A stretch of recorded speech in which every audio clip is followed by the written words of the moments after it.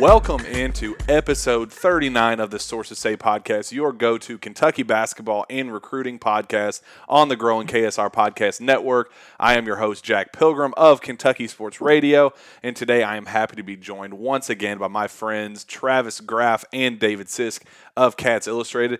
Travis, what's going on, man? How are you? Just, trying to piece together some stuff after the Matt Haarms news that leaked last night, so... that's currently where we're at. Yeah, David, how are you? We're going to do the sequel post Matt Haarms. We did a pre Matt Haarms, so I hope this is as good as The Godfather Part 2 or Naked Gun 2.5. Jeez. Okay. If it could be as good as Naked Gun 2.5, this is going to be like the greatest show ever. Well, that's what we're hoping for. We know this is going to be entertaining and just absolutely riveting stuff. Matt Haarms is going to BYU. He turning down the Kentucky Wildcats to play for Mark Pope and the Cougars. What a freaking turn of events it has been. Not even necessarily a turn of events, but just a 11th hour heel turn, surprise out of left field. And let's put it out on the table right now. I said this last night on Cats Illustrated, and Jack and I have talked about it, David as well. I don't think there was a flip here. Yeah. At all. I don't think that this was a flip. I think that it was a disconnect between information that was coming out from around Kentucky's program, trickling down to people like us, and then I don't think it was ever Kentucky. Yeah. So let's jump right into the timeline of the whole thing and kind of how we got to where we got last night. Matt Haarms submits his name into the NCAA transfer portal on April 6th, and almost immediately everybody and their mother says, "Oh, that's Kentucky. Kentucky has him locked up. He's the perfect fit for this team. 7'3". They need a big man to replace. The UK's losing Nick Richards, EJ Montgomery, and Nate Sestina in the front court. They need somebody to replace all of those options. And what better way to replace him than with a guy that played in the Big Ten? I think he started like 70 games or something over the course of his 3 years at Purdue. So he has a ton of experience, played in an Elite Eight. It was a match made in heaven. Kentucky needed a guy like that. And from his eyes, if you're going to transfer away from a school like Purdue, why not go to a big spotlight type school at Kentucky where you could, he said he wants to show off his NBA ready skill set. Why not show it off, under Kenny Payne at Kentucky? It seemed like a perfect fit. So Davion Mintz, the week of Davion Mintz's commitment, people within the Kentucky program thought not only was Davion Mintz locked up, but they also thought that by the end of the following week, it wasn't a done deal at the time, but by the end of the following week, that Kentucky would be able to lock up Matt Haarms. There was a lot of optimism within the program that they had found their two guys to add to the roster and ultimately, bring the whole roster to a close. And then the last week, people kind of expected, there were those rumblings that he was going to make a commitment going into this past weekend. That came and went. People were going, oh, maybe he's going elsewhere. The Gonzaga rumors kind of came out. The Arizona rumors came out. It was a surprising Final Three. And then even as of Tuesday, Kentucky thought that they had him locked up. So that's kind of where we're going to take over. Real quick, a quick note on the Gonzaga stuff, at least. I never heard anything Arizona related that was really concrete, but the Gonzaga stuff seemed to have some legs to it. And something David and I try to do on House of Blues, we bring in all the info from every angle, every slant, every smoke screen. And I think that we can classify the Gonzaga stuff as a smoke screen. I'll add this, though. The individual that I spoke with has direct access to the coaching staff relationship, and I'm probably sharing some behind-the-scenes stuff. And everything he told me, he's not into sports media. He's not even involved in basketball. He just kind of knows what's going on there. And So everything that he shared with me had been shared in private conversation. And here's what I think. He did tell me that there are some moving pieces in a roster that have to be taken care of at Gonzaga. I think that moving piece turned out to be Philippe Petrosev. And now you see that he has not left yet, or I've not seen an announcement where he's left the program. So either A, he's not going to do that. So that, and now we said if they don't make this move, then they're not going to get him. So that happened. And then you see either that or Haarms got tired of playing the waiting game with it. And obviously said, hey, I'm going to go ahead and do this. So I don't know that it was a smoke screen. I just don't think the roster issue worked out. Well, see, what I was told was after that weekend that Jack was talking about passed, that the confidence was starting to that some people around the Kentucky program were less confident the longer that this went on. And then I found out Tuesday night that it was going to be Thursday yesterday that he's going to announce. So whenever he released his final three, people around the Kentucky program were thinking, hey, like we're the consistent here. We're pretty much just the consistent team here between all of his lists. And I think that made their confidence grow some more. And then I'll let Jack tell kind of what's going on behind the scenes with the Kentucky stuff, where the Kentucky, like really strong Kentucky steam came from. That ended up being, there was a disconnect there, like I said earlier. But I think that all this comes down to was Matt Haarms is a unique kid, and the way that he was, I don't think he ever gave Kentucky 100% guarantee that he was going to be a lock to Kentucky, but I think that he gave them optimism. And after conversations with them, and then whenever they were on the final three, and that final three was off the wall, the other two choices from what they were expecting, then I think that made the optimism grow some more.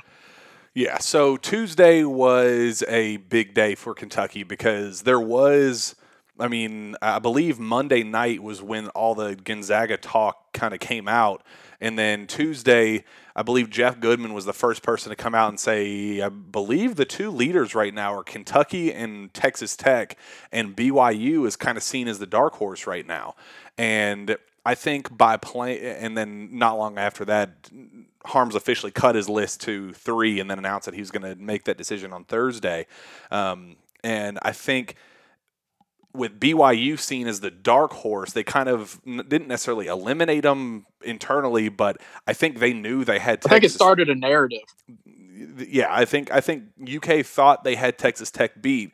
So I don't know if they just assumed that it was a done deal or whatever, but there were strong rumblings inside the program that UK had a press release ready to go, that there were quotes from Coach Cal ready to come out. Like, it was a level of confidence that it was a done deal. And that's not saying Matt Haarms informed them directly. That's not what we were saying ever from our level of confidence. But for whatever reason, Kentucky felt confident enough to have, and shoot, it might have just been the fact that they were, preparing for the for the possibility of any edition. Maybe they do that for all kids, but there was a press release written with quotes ready to be published on Thursday when the announcement came out.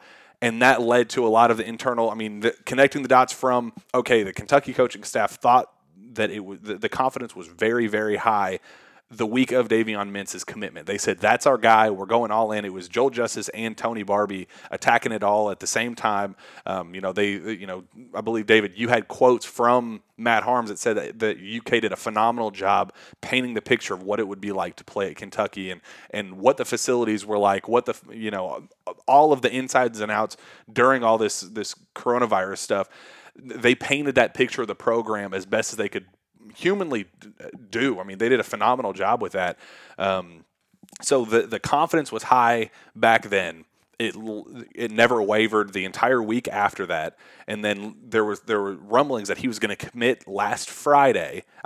We said that on the podcast we've since scrapped, that we don't know where that came from. Where somebody came out and said, "Oh, this commitment's going to happen on Friday." People were kind of taking that and running with it. We never confirmed any of that. It was more so, okay, UK thought that they were going to be able to close the deal by then, putting two and two together. Okay, this guy is randomly putting out this Friday date.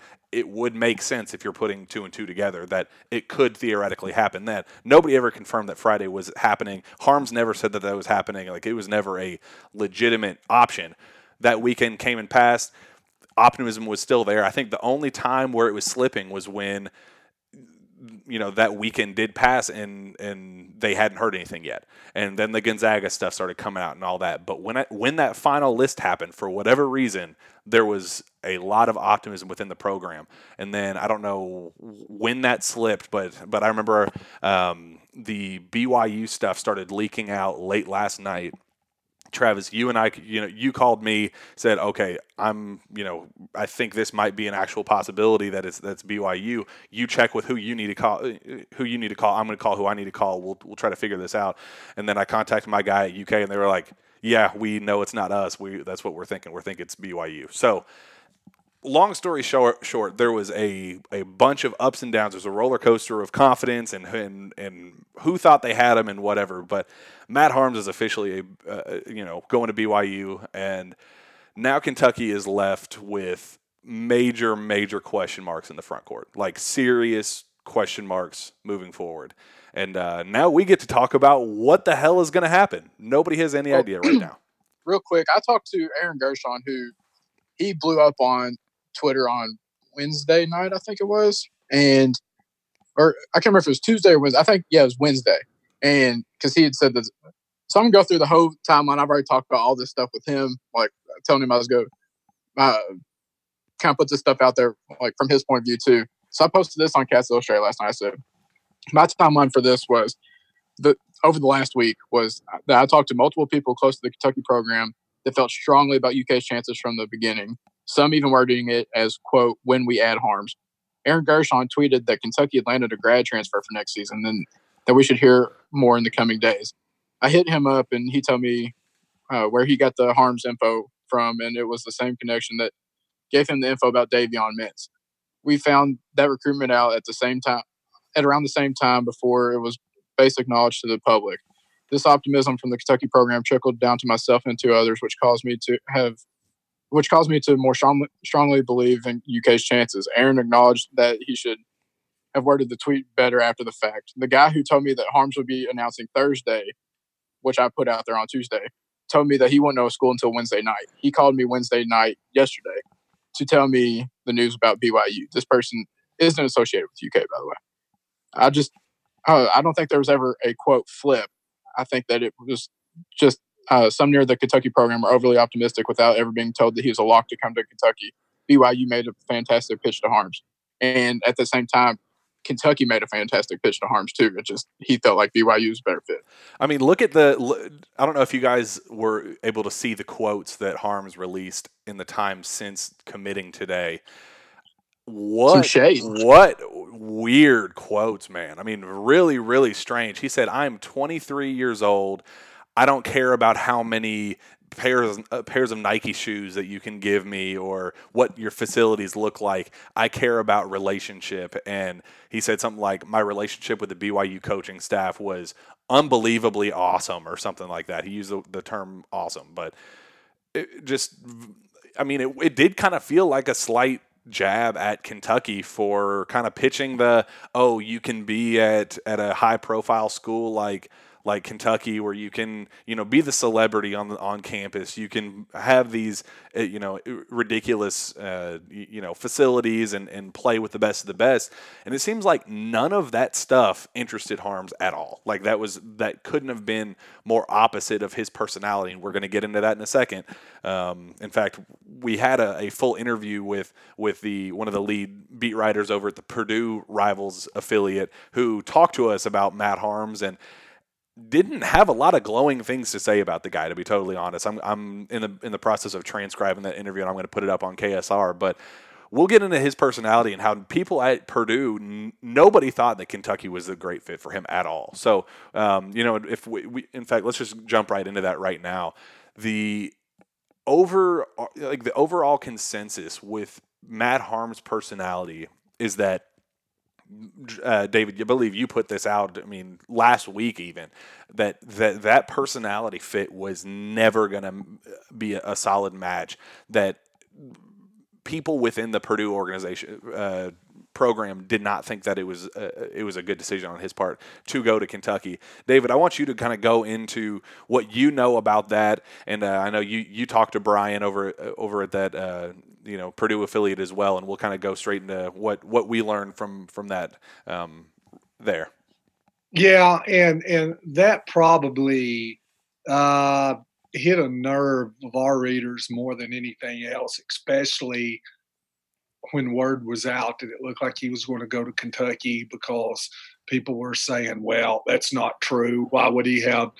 He obviously doesn't have that type of personality if he was coming to Kentucky. Well, it turns out that he did have that type of personality. And like I said, we stand on everything you told us. And let me say this, Brian is one of the top rivals basketball writers that there are in the whole network. He is highly respected. No axe to grind, very professional. And I also mentioned another name that we've seen. The article came out today, but Mike DeCourcy actually kind of, I think, modified it. He said that what he knew about Matt, that Kentucky was not a fit. That was with Larry Vaught. He's actually got his story up. We talked Saturday. Larry and I kind of shared some information, and he had talked to Mike DeCourcy. I'd talked to Brian Newbert, and I also had another coach in the Big Ten, and I know I do some work on Minnesota. It was at Minnesota, who told me, and they weren't involved in recruitment, but he said, look, he's a very backwards kid. We've heard he might even go to Spain. He really doesn't. He doesn't have desire. What we've heard to play in the NBA. He's just not cut out for that. And so to get into that a little bit, Brian told me that he said, look, if I'm, and his words were to start out before he called me, he texted me and he said, it will basically be, and I don't remember exactly, but basically like an ultimate disaster if he goes to Kentucky. No, I'll tell you what it was. He said he'll get eaten alive. Those were the two words he used, eaten alive.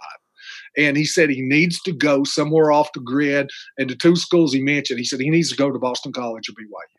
Yeah, that's and what he just said. Somewhere off where he doesn't get the attention. He didn't want the fishbowl. And look, no, he's not a bad.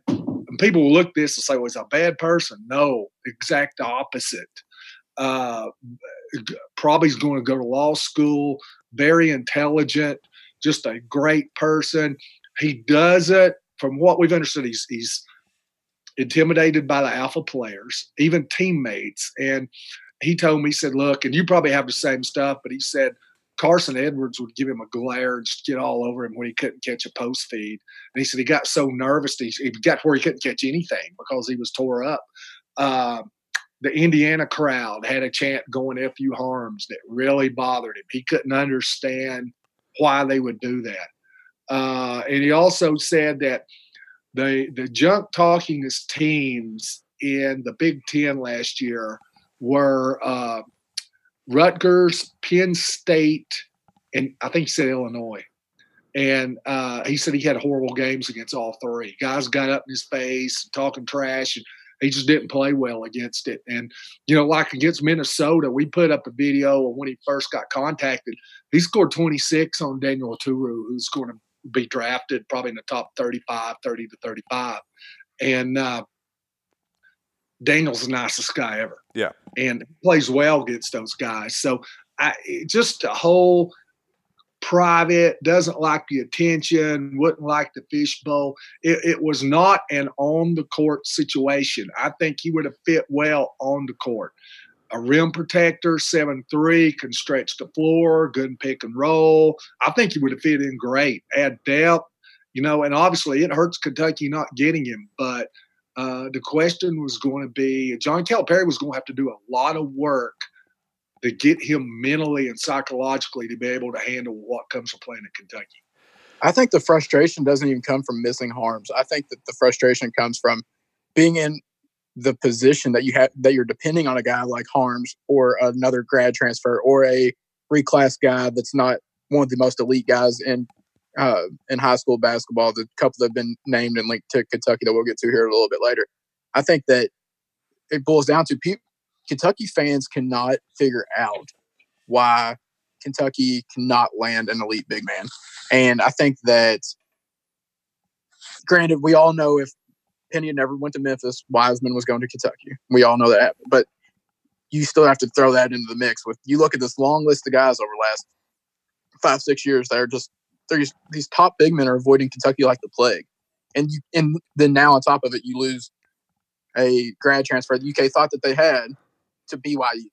And I think that's where a lot of the frustration within the fan base is coming from. If this had, let me throw the last thing I want to say on it. I'm sorry, Jack, but let me throw this in because I don't know when we'll get another time to say it. I'm going to say to you what I said before we came on the show when you and I were talking.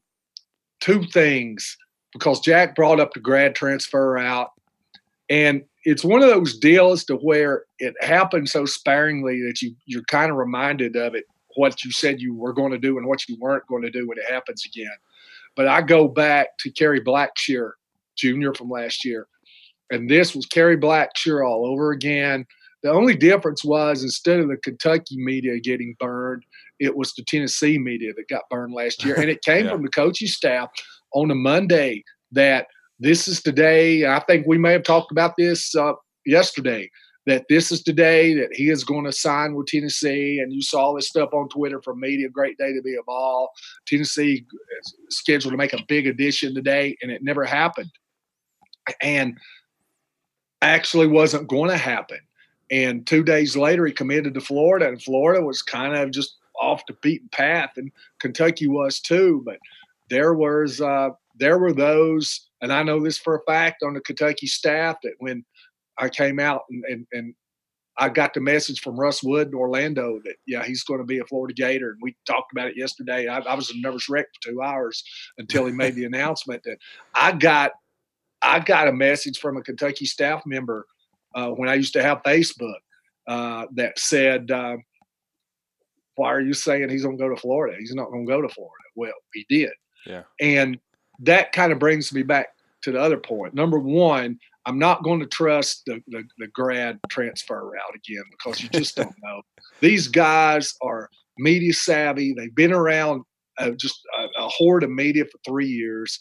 They're not 16, 17-year-old kids that know this is their one shot. They like the limelight. And you just get taken down a rabbit trail. And I think we all need to remember that next time that they start talking about grad transfers. I think we're just better off staying back and just saying, hey, let's see what he got in Kentucky. Let's see what happens. We don't know what's going to happen. And just wait till it does and then report it. Another thing, too, and just kind of piggyback on what you said, Jack, Kentucky, the coaches are always pretty optimistic that they're going to get players. And there's nothing wrong with that. I don't think it's misleading. They've earned it. They're just optimistic, and they've earned it. Got to be able to take that into context and not always run with that, because I can go back. I know when you first started, remember the Matthew Hurt deal. I think that's the first time you and I had ever spoken after you got the job was about Matthew Hurt, and they thought they had him. And Eric Bossy had spent days and days and days with a family in Minneapolis, and they never mentioned Kentucky. So I just think you've got to. They're going to tell you just because they're positive thinkers that they're going to get guys that they're not necessarily going to get. Yeah, I think that's the last I'll say about it. I think going back to Travis's point, I think the frustration of all of this, if this had happened right when the season ended or right at the beginning of the grad transfer, frenzy, when all that happened, if it had happened back then, and all of the options that are now gone were still available back then, fans wouldn't necessarily care all that much about this loss. I think it's just the timing of it, given, okay, this was like the On top of last the mass exodus. this was the last guarantee that we had before having to really scrape the bottom of the barrel, really, get creative and convince guys to reclass or see some late grad transfer options or wait for the immediate transfer rule to potentially pass on May 20th. That kind of stuff. I mean, if this had happened at the beginning, fans would go, okay, well, who's next? We'll just move on to the next guy. It's not that. I mean, it's not about who Matt Haarms is as a player. I don't think fans were all that in love with who he was as a player. They just saw him as a necessity because he was like the last legitimate option that Kentucky had, and now we're kind of left scrambling with what's next. So let's turn right. I got a great direct message today from Basketball Benny, and I'd forgotten all about it. And he said, "Do you think they're regretting passing on or cooling off on Clifford Omarui?"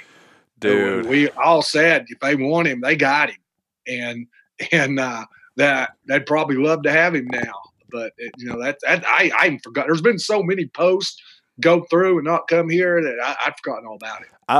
I told you guys from the start I was a big Cliff fan. I knew he was a big, he was very raw and it would be a process. He was a project big, but I mean, could you imagine having a top 45 type player right now, uncommitted, ready to sign, that was dying to come to Kentucky?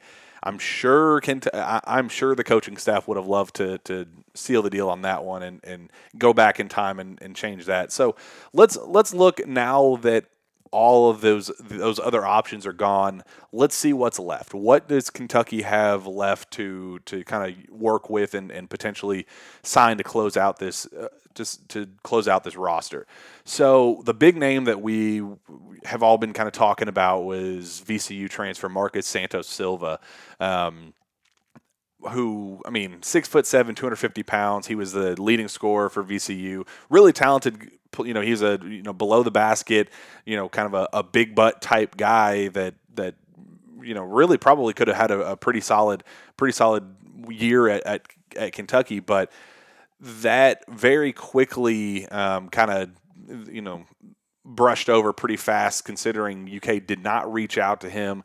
And then last night, I talked to somebody within the program to see if that was kind of the backup option, and that's not an option. They said that they think the ship has sailed with that. That I think the leader right now is probably Arizona State, if I had to guess. But I think he's so far along in his recruitment that getting in right now it wouldn't do them any good. I don't think that they make up enough ground to seal the deal with him. So I think And I don't know that you need a 6'7", 250-pound guy. I mean, they're already overloaded to 4. They got to have rim protecting 5s. That was part of the reason why they never reached out initially. I mean, now could they use him? Yeah, probably, but you either have to have a rim protecting 5 or you have to just sell out and go small ball. Like he's hinted, like people around the program have hinted like he wants to do, but he will not make the full jump.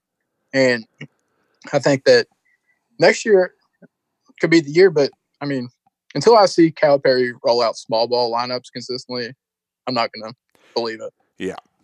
And in fact, today, Marcus Santos Silva cut his list to 6 and did not include Kentucky. So I think the writing is on the wall for that to basically assume that he is not going to be that final option for Kentucky. So what is out there? What do we know? So I think there's a list of, let's say, 6 names or so that we can kind of look at. The first, I think we can all brush aside, is Kai Soto, top 25 kid. He visited Kentucky, or top 75 kid. I mean, he visited Kentucky on an unofficial, really kind of went dark. Nobody really knew what the latest was with his recruitment. The latest buzz right now has been 100% pros. I think he's in talks with that G League potentially, that they might look at him for one of those G League spots. So I think he's going to try to go pro. I don't think he's a legitimate option. And then from there, things get pretty interesting. In the 2020 class right now, I believe it was just reported that UK reached out to Frank Anselm, who played a prolific prep. That's where Jalen Green plays right now, or played right for his senior year. Top 100, 125 level prospect. Really not all that impressive. I mean, that's literally scraping the bottom of the barrel. They could have had JJ Trainer if they wanted to get a guy of his caliber, but that is an option. I just received a text that said not likely to remain in the 2020 final rankings, and they ranked the top 150, and that LSU, Alabama, and Georgia all just took a hard pass. Huh. Whoa. Big oof. Okay, so another guy that's been a rumored 2021 reclass guy. I talked to his guardian last night. He's a big body, automatic rebounding and rim protection in the paint, but if you're depending on consistent scoring right away, probably not a top option. That's Frank Kepnang. He's a top 30 kid in the class of 2021. Originally, whenever I talked to his guardian, they said that it was big to him and his family to graduate because Frank's foreign. Like he really wants to walk across the stage. And then I texted him a couple weeks ago after the COVID-19 stuff, and he said about the new reclass rule. And he said that it's definitely something we're going to be keeping an eye out on. But I talked to him last night, and he said that Kentucky has not reached out to Frank and them in terms of a reclass option. One person they did reach out to is Efton Reed, who's a top 25 kid in 2021. Somebody I confirmed that last night. Somebody within the UK program told me that was an option that they're exploring.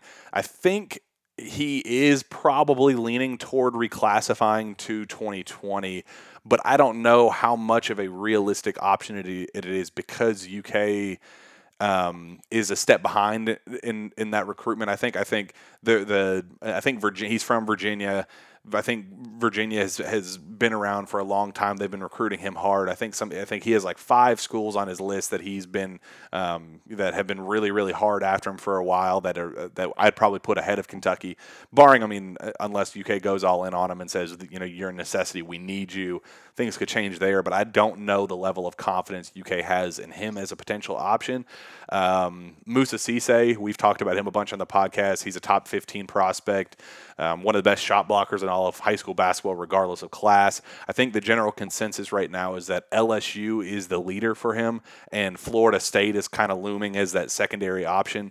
Kentucky might be 3rd or 4th in that recruitment, but definitely not 1 or 2 to make you feel confident that they could seal the deal. I think his dad just gave a quote that said that they were not leaning toward reclassifying, even though all the latest rumors said that he's going to ultimately make that jump. So that'll be an interesting one. He's young one to watch. Anyway.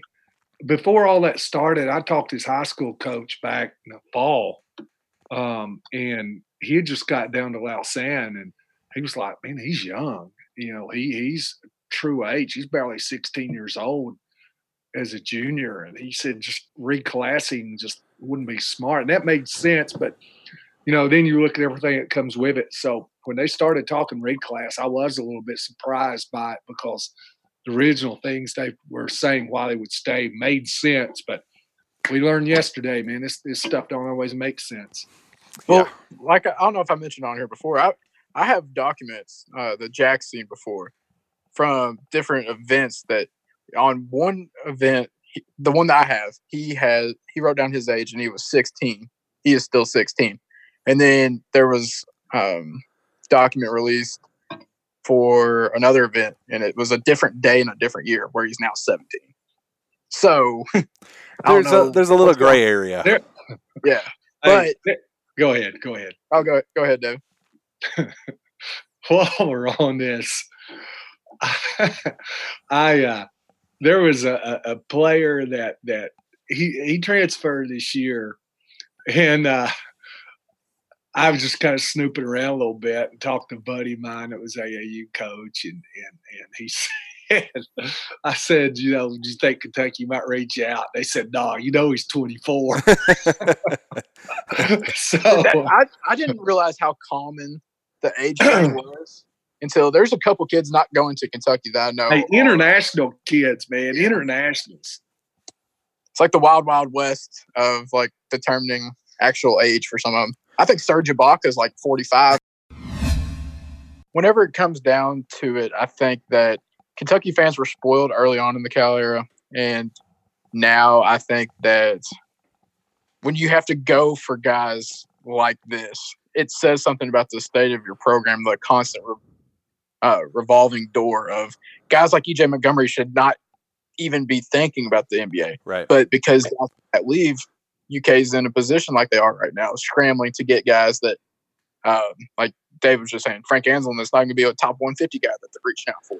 And you expect him to bring him in and be a 3 or 4 year guy, but those 3 or 4 year guys that you want to bring in either transfer or they leave early when they shouldn't. And it's just, I think it's catching up. Yeah, it's not like Kentucky is still the best recruiting team in the NCAA. Like they got 2 top 5 guys, but because of the roster management, you're at risk of possibly wasting the talent of those 2 guys next year because you can't fill common role players around them. Kentucky can't even get role players. Yeah, like a guy like Oscar Sheboy last year, or Kofi Cockburn, or yeah. Cliff Omarui, like we talked about, or just somebody, anybody. Yeah, those level of players should be 2, 3, 4 year players at Kentucky, but they have now since become 1 or 2 year players.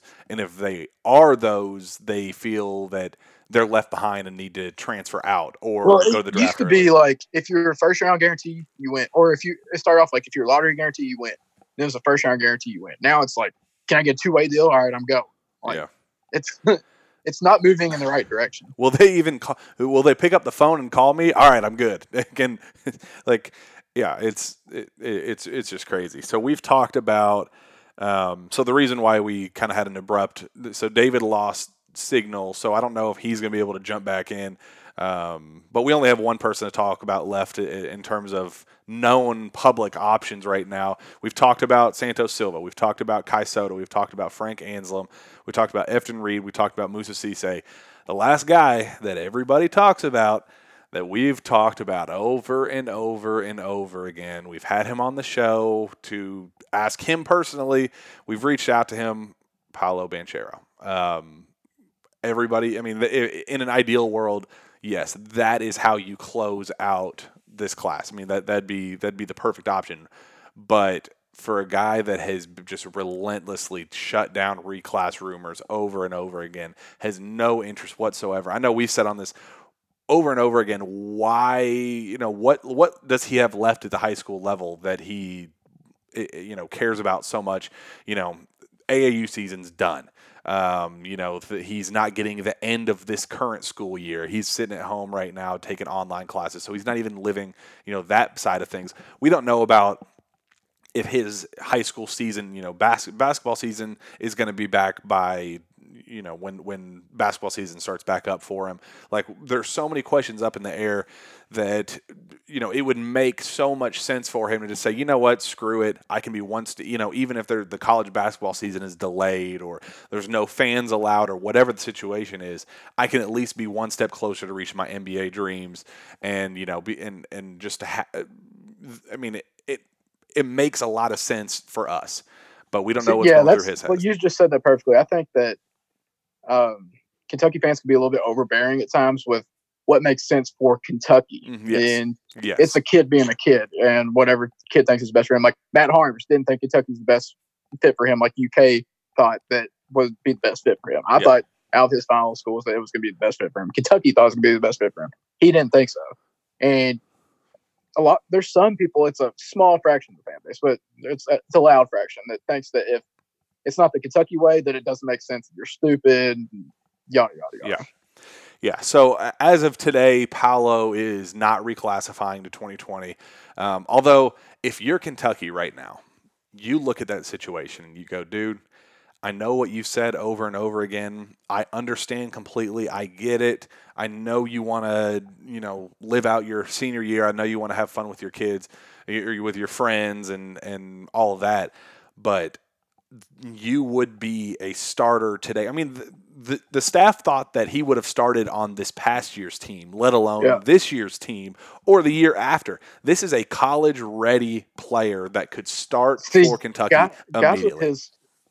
Guys with his skill set, though, if he comes to Kentucky right now, he's going to be playing the 5. Unless Kentucky changes his offensive system, the 5 doesn't fit his strengths. Unless he's going to, because he is a better version, a higher ceiling version of sophomore PJ Washington, in my opinion. More versatile, can handle the ball, can shoot the outside jump shot, and can play inside. But if Kentucky's running the Haarms set, the circle set, things like that, he's going to be on the block, and that doesn't fit what he wants to do at the college level. Like, Kentucky would have to tinker with things if that was an option, which, once again, I don't think he's reclassifying until he lets up on the I'm not reclassifying card. I'm not even going to think of him as an option. Yeah, he's one of those guys that, there are other guys like Musa Cisse. When Musa Cisse's dad says, "Oh, we're not I don't know where that came from. We're not leaning that." Everybody and their mother saying that he's very likely going to reclass to 2020, and he hasn't been as adamant as long, if that makes sense. Musa Cisse, if he were to reclass today, I would go, okay, yeah, that makes total sense. For how adamant Paolo has been for so long, it's not like Marvin Bagley, who kind of said, "Oh no, I can't do it," but he had Peach Jam in mind. He only wanted one more year of Peach Jam before reclassifying. Guys like that, they say it over and over again. You're like, okay, yeah, I get it, but I know that it's still a possibility for you.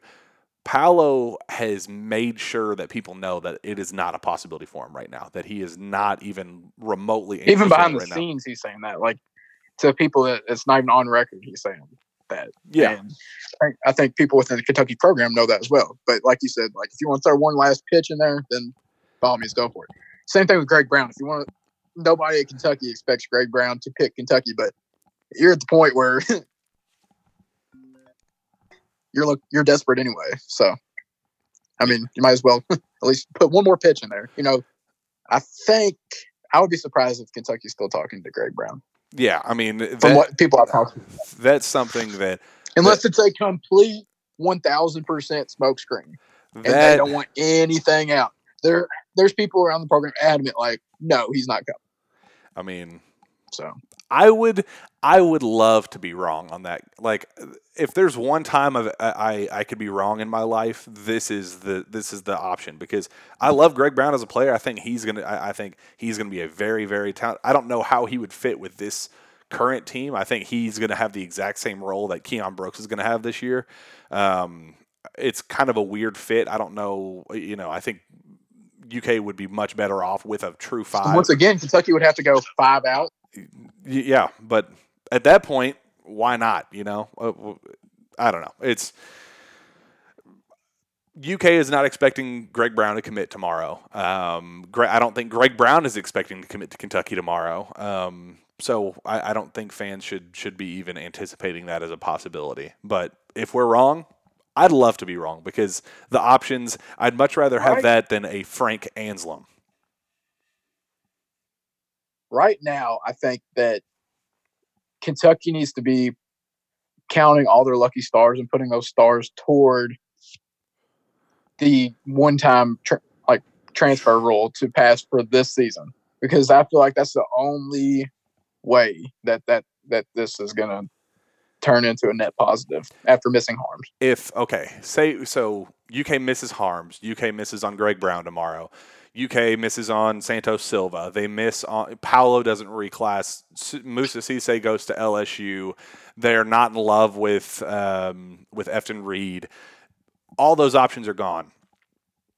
What a gift it would be for Luka Garza to say, I've done all I can at Iowa.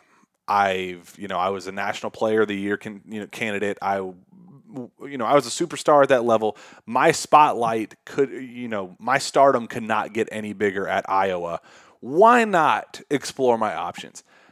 To get a guy like that at the 11th hour would be the ultimate dream scenario for Kentucky. I think that is, if they strike out on all these options, I think that they are going to be rooting like absolute hell for that May 20th vote to work in their favor for the immediate transfer rule to happen, because at this point, I think the options are very, very, very limited. I mean, they would have to I've heard completely revamp what they're doing next year. Sign if they can't get a 5 to reclass, get a star wing or something like that to reclass, and then go 100% small ball next year, or something completely different of, go 5 out, whatever, something completely different of what they're used to, because what's out there right now is just not enough, I don't think. I've heard for a few weeks now that if this was passed for this year, this one-time transfer rule, that Kentucky's going to just absolutely go balls to the wall for a couple of guys, even whenever they thought they were going to get Haarms, like that they were going to try to fill out a roster with a straight-up transfer. And you're not predicting Luka Garza that's in Kentucky, are you? Oh no. But no, could you imagine? But if there is, that would be that would be the dream scenario right there. That's the one. Once again, like you said, though, like I'm going to play devil's advocate here and play the UK blue tinted goggles opinion on what they should do. Like, I was going to be a top 10, 15 team next year if he returns. He's comfortable there. He's already won Player of the Year awards there. And granted, Kentucky gives you a bigger spotlight, but apparently, like, it's obvious looking at big men over the past few years outside of Reed Travis. Reed Travis wasn't Luka Garza, though. That the shine has kind of seemed to worn off of the big man to UK connection that once was. The like pick and choose, hey, top center, top power forward, top 5 guy, you're coming to Kentucky. Which makes no sense. UK never had to go through reclasses and grad transfers early on in the Calipari era to fill out a roster. They were getting the top guys in that class. Well, isn't it crazy to think that UK has 8 guys signed for next year that are new additions, and they're still scrambling to fill a roster? Isn't that just freaking nuts? Like that 8 new additions. You remember when that 2013 recruiting class with Julius Randle and the Harrison twins and James Young and all those guys? I remember when they signed 8 that year. It was either 7 or 8. I think it was 8. That I remember thinking, there is no way that UK could ever sign this many guys in one offseason ever again. Like there's no scenario where you could lose this many pieces to need to replace them all. And go figure, just 5-6 years later after that, I don't even know how many years that is, but just that few years later, we're already in that position right now where we're looking for a 9th addition to this class. It's just absurd, just insane. I mean, it's good. I mean, it's good that we have that many players that want to come to Kentucky, but it is just bizarre that we're at number 8 looking for number 9 and see it as a make or break piece for Kentucky for next year. I mean, just insane. So, fans, root for Paolo to change his mind like a lot of 17-year-old kids do. Root for maybe Jonathan Kuminga says, you know what? I want to be the next, he posted that little TikTok video of him saying that he wants to be at Kentucky. Maybe Jonathan Kuminga is the answer. I don't know. But the UK staff has to get creative at this point. Things are, I don't see Frank Anslem being the answer. I don't see Kai Soto being the answer. I haven't hated what I saw from Efton Reed, but I don't think that's the immediate answer for Kentucky. Musa Cisse might be, but I think to close this thing out, it has to be a high-profile addition. I do. The thing that kills me, well, not really kills me, but people don't understand, they're constantly saying that Calipari's got a plan. Calipari's not going to get caught with his pants down, whatever. That might be true. Kentucky might come out prettier on the other side of this than they were if they got Matt Haarms. Right. But as of last night and as of today, people that you and I have talked to around the Kentucky program, they're scrambling. They're no doubt about it. They're literally trying to piece this together. I don't really know where the next turn's going to come, but like I said, if I'm Kentucky, I'm at least holding one scholarship for that May 20th vote.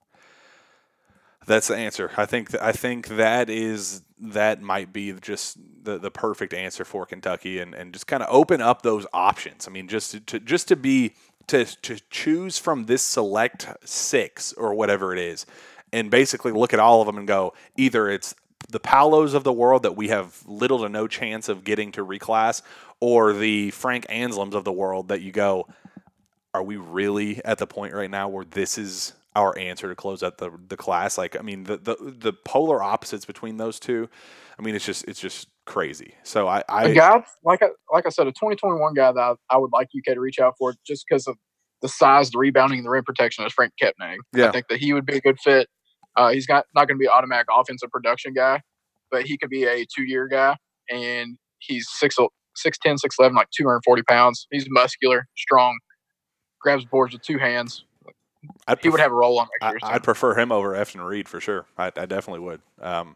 Yeah, so it'll be interesting. Very, very interesting to see how they get creative and close this thing out, because they're going to earn their paychecks for sure. It's going to be a very they're going to need to get creative on how they piece together this final roster and find that perfect touch to close this thing out. So with that, let's close our thing out. Travis, where can fans find your work? You can find me on Cats Illustrated and Rivals Network alongside David Sisk, and you can find me on Twitter at TravGraph_Rivals.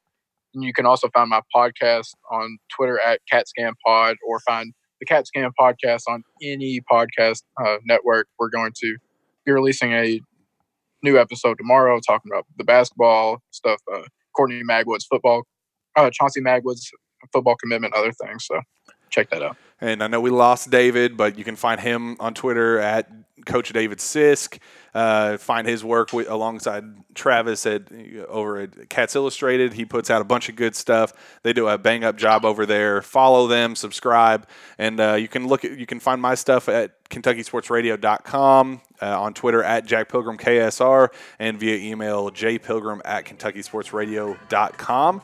With that, we will be back next week for another jam-packed Sources Say podcast, and we will see you then.